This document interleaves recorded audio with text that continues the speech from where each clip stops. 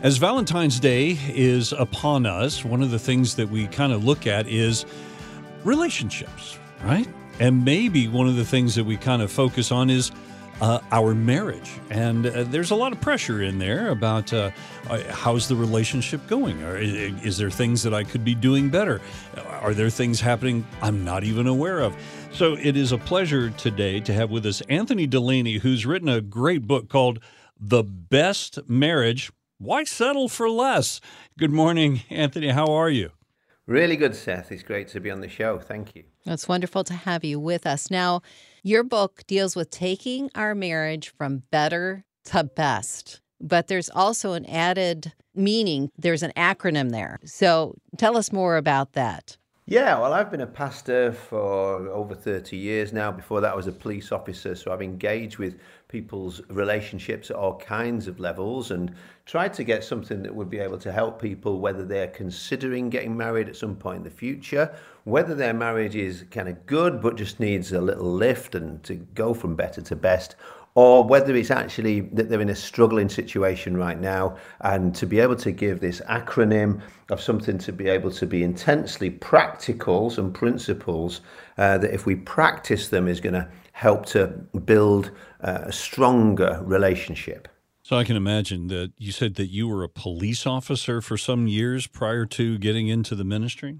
Yeah, 10 years here in the city of Manchester in the United Kingdom. So right from being quite early on in that, I was involved in some of the toughest situations, where domestic disputes were going off, and having to in some ways pretend I was actually a little bit older and certainly wiser than I really was to try and referee some of those things. And but yeah, you learn from some of the hard situations that you go through, as well as being so grateful over the years for some great friends and mentors in marriage who've been able to help me, give me something to aspire to and to be able to connect with. So yeah, we don't just build things better by focusing on the problems, but as we can learn from the best, then we can get better. One thing you mention and observe is that most people just drift apart rather than fall out of love. And I find that to be true too. So how do we keep that from happening? Yeah, I think that people talk about getting hitched when they get married, and you have that picture of like a locomotive or a train that kind of goes together. But then over time, nobody intends this to happen, but perhaps you end up only connecting for meal breaks, or you have a little bit of a gap between the two, which over time turns into a much wider gap than anybody really intended. And then one day people look at each other and they're like, "You're not the person I married." But the fact is, if we're truthful, neither am I, because we are growing throughout the whole of our relationships. And actually, it's how do we grow together? So I came up with this acronym, which you mentioned before, B.E.S.T, to be a blessing. That's the B. How do I bless my partner and see them as being a blessing to me? What can I do to encourage them as much as possible? Never to pull them down, but to build them up.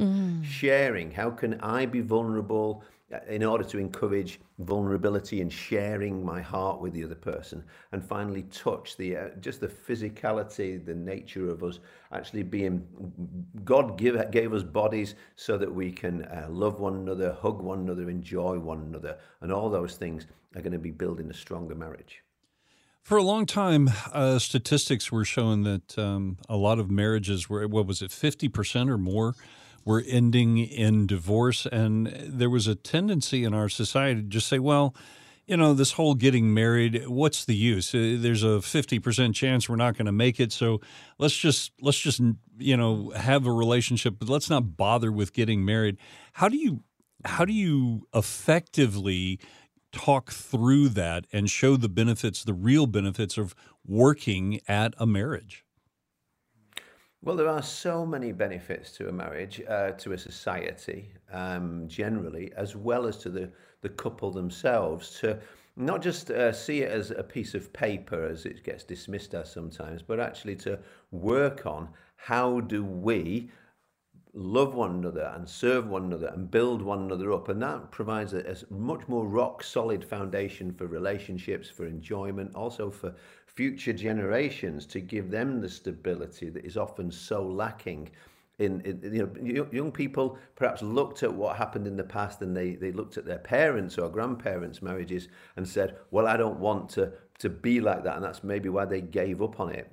However, what I do is want to point them to so many that have worked. There's been this thing that's happened, I think, well, certainly I'll speak for the UK over the years, where there were forces and pressures in society that kind of came along and denied or derided the marriage was needed these days. So that effectively with these people like over here, you might think of like the cultural elite who were able to write books in the 60s and the 70s saying any relationship's great except for marriage. But the interesting thing though is those people, while taking those apart for everybody else, has actually retained marriage for themselves because they know that in the end that's the way that you're going to get strengthened from generation to generation. So yeah, we're going to see that the rich and famous, they're still getting married, while at the same time telling the rest of us, oh, you don't need to get married, you can just do whatever you want in your relationships, and ultimately you'll be happy. But we know actually those relationships so often are deeply unhappy, deeply unsettled, because we're actually made for love and we're made for commitment. And as we put those two things together, we'll get the very best, because it's how we're made to be. True. Yes. So, Anthony, what do you do with the couples that are kind of adversarial? In other words, they each kind of like to take a side, and they always are like in competition with one another? I think you've got to help them to see that it's just not helping anybody to be like that. There's so much in Scripture that talks about if you keep on biting one another, you're going to end up devouring each other. It's been said the best way to bury a marriage is lots of little digs. And over time, I never want to be that guy who's going to be pulling my wife down, whether in public or in private, because that doesn't benefit me. And to be able to find ways to listen to one another better, to be able to focus on the problem rather than pointing at the person, but to recognize that somewhere in the middle of us here is a problem that we can solve together, and we can work on that, and we can actually get stronger by one another's perspective. Now, I'm not saying I'm the expert on this. I'd say that, in my own life over the years, I've been married all this time. My wife's been very patient with me, but we've had hang-ups and habits and hurts, and we've had some real humdingers of arguments. I've been in marriage counseling myself. The two of us have had to work at it, but there comes that point at which you've got to decide, actually, I believe we can work through this rather than walk out. We can work it through. And in doing so, we've actually come now into this marriage that I believe is the best it's ever been after all of these years of marriage. And I believe it's going to keep on getting better, because I'm consistently learning. Not only is my wife right a lot more than I gave her credit for in the first instance, and I can learn a lot from her, but also that between the two of us, we end up with something so much stronger when we work together, rather than the things that wouldn't want to and seek to pull us apart. It's just better. You mentioned the first acronym is B for blessing. And that brings up an interesting point. When both individuals are working to bless the other, it works well. Two-part, what are some things that you can do to bless your spouse? And what do you do when you're kind of getting the feeling, hey, I'm doing all the giving, but I'm not getting any getting? How do you approach that? Yeah, I mean, we can look again. I'd encourage people to look in the Bible, and you're going to see really there's all kinds of formats for how to bless people. Jesus talked about the blessed life, but also if you look at how the patriarchs in the Old Testament lived under God's blessing and then spoke it out. It wasn't just something internalized for them, but they actually spoke out a blessing. So I'd encourage people to actually say the positives that you might be thinking. Bring all of the positives.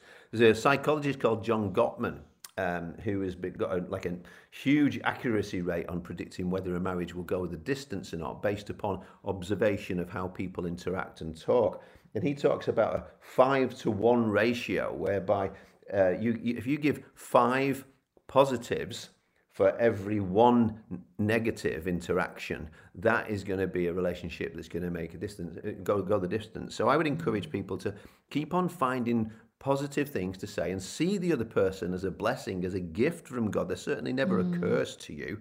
but as you can see the other person as a blessing in a way that God has brought you two together. See, this is what the guy who married us, the vicar at our wedding, he said to us on our wedding day, God brought you two together, and it's his intention that you stay together. And the Yes. way that we work that out is actually to recognize this other person is a blessing from God.